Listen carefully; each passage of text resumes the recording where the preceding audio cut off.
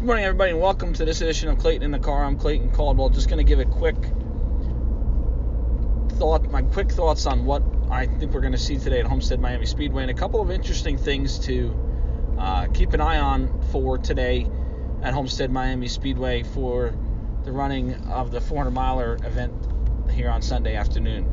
One thing, obviously, last year, the two teams that were really dominant on the mile-and-a-half programs, on the mile-and-a-half tracks from last year, were Kevin Harvick and Denny Hamlin.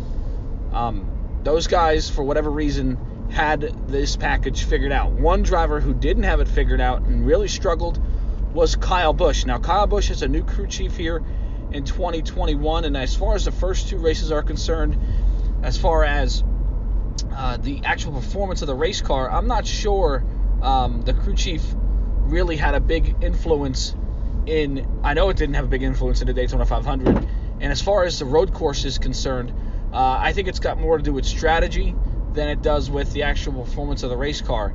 This weekend at Homestead is really the first true test to see if this 18 team has figured it out in 2021, has made some adjustments from their 2020 campaign to the 2021 campaign.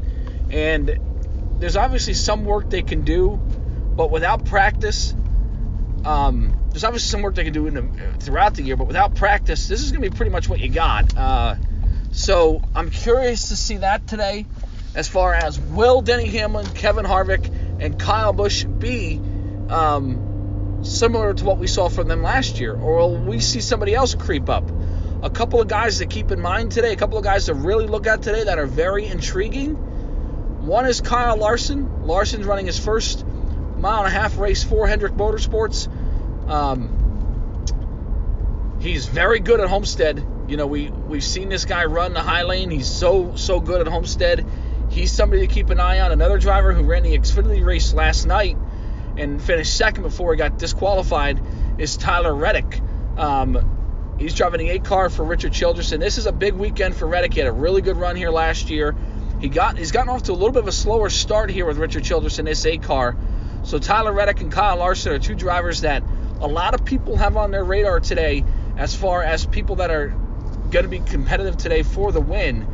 Just because their track record at Homestead, this is a track where tires wear out a lot. So the dirt background, which Larson has, which Reddick has, the dirt background is going to be something that is going to be an advantage because they're used to, having to work the throttle and all that kind of stuff that goes into a dirt car and dirt racing. Christopher Bell, who won last week's race at the road course at Daytona, is another guy who's got an extensive dirt series background who could be a factor today. But remember, that same team that he has this year is the team Kyle Busch struggled with a year ago. So did Adam Stevens make the right adjustments and figure out a new way to set up race cars at these mile-and-a-half tracks that will help Christopher Bell throughout the year? That's something to keep an eye on. Also, Martin Truex Jr., who is in a 19 car, obviously. He's been very good in the mile-and-a-half program. That team, their mile-and-a-half program's sort of been their bread and butter. Can we see them go out there and perform well today? Chase Elliott, obviously, of course, a great driver. Hendrick and Chevrolet struggled a little bit in the regular season last year on this mile-and-a-half program. Chase was pretty good in the early part of the year. They faded towards the end and towards the middle part of the year. And then, of course, towards the end when the championship came, they were in really good shape. And that's why Chase won the championship. But, can he be a factor to win today? That's something to keep an eye on. Ross Chastain in his first mile-and-a-half race with Chip Ganassi Racing. I'm curious to see him. And also a guy who I think's run pretty good here in the past. He dominated twice here. And, he's in his second year in Cup now, so he's got a year of Cup experience underneath him in Cole Custer, who I was pretty impressed with last week at the road course.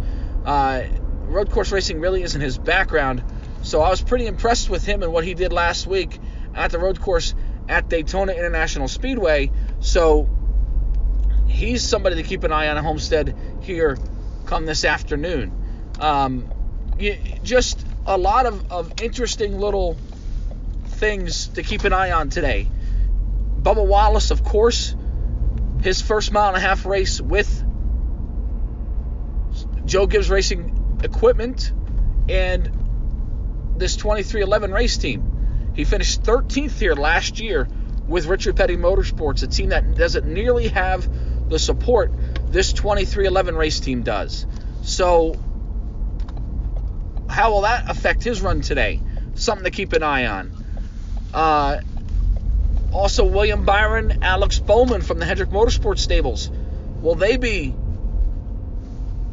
good? Will their season say, hey, you know what? We got our mile and a half program figured out. How about a guy like Chase Briscoe, who's a rookie, going out there trying to compete in a Stewart-Haas racing car? He's gotten off to a little bit of a slow start this year, but somebody that a lot of people think have a ton of talent, myself included. Can he be somebody to keep an eye on here at Homestead-Miami Speedway? A couple of other names that I think are interesting today. Roush Fenway. Can we see Chris Buescher perform like we've seen Chris Buescher perform in the past? Roush Fenway's really struggled here the last couple of years. And again, this mile and a half program is everybody's bread and butter. What we see from these mile and a half programs is pretty much what everybody's going to have for the year, because there's so many mile and a halves now. That's a little bit different now because we have so many road courses and a couple other races sprinkled in, a dirt race at Bristol in a couple of weeks as well. But for the most part, it's still a mile and a half series, a series that brings a mile and a half program where your mile and a half program's important. So something to keep an eye on there. How about the Spire Motorsports teams? The 77, Justin Haley's going to drive that today, and of course the 7, their full-time driver, and Corey LaJoie. Will we see them go out and perform like Corey LaJoie certainly thinks they're capable of?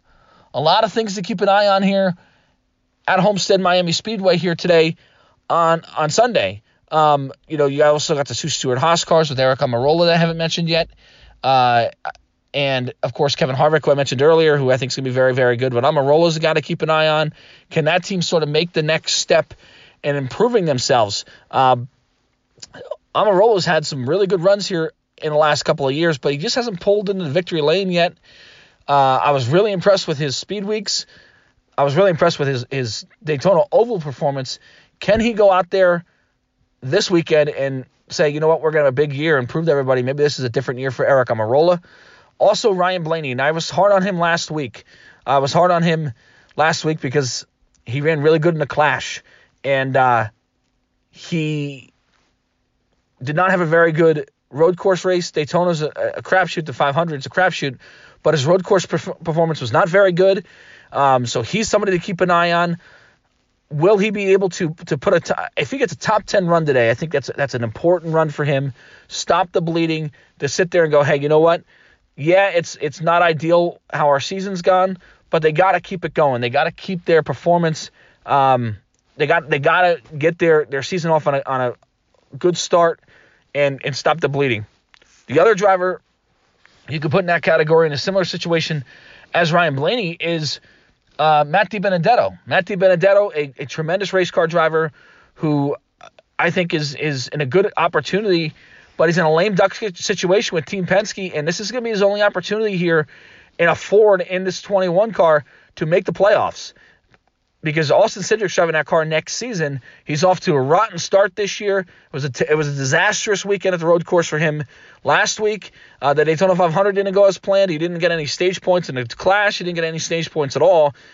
So he's got to figure out a way to rebound and have a decent start, stop the bleeding, and sort of have a decent start to this season. Those two guys, Blaney and DiBenedetto, from the Team Penske camp, we know what Keselowski's capable of. We know what Logano's capable of. Those are championship caliber race car drivers. The other two in the Team Penske camp have not proven that yet. I know Blaney's got a ton of talent. I know DiBenedetto has a ton of talent, but they have yet to prove that they're championship contenders.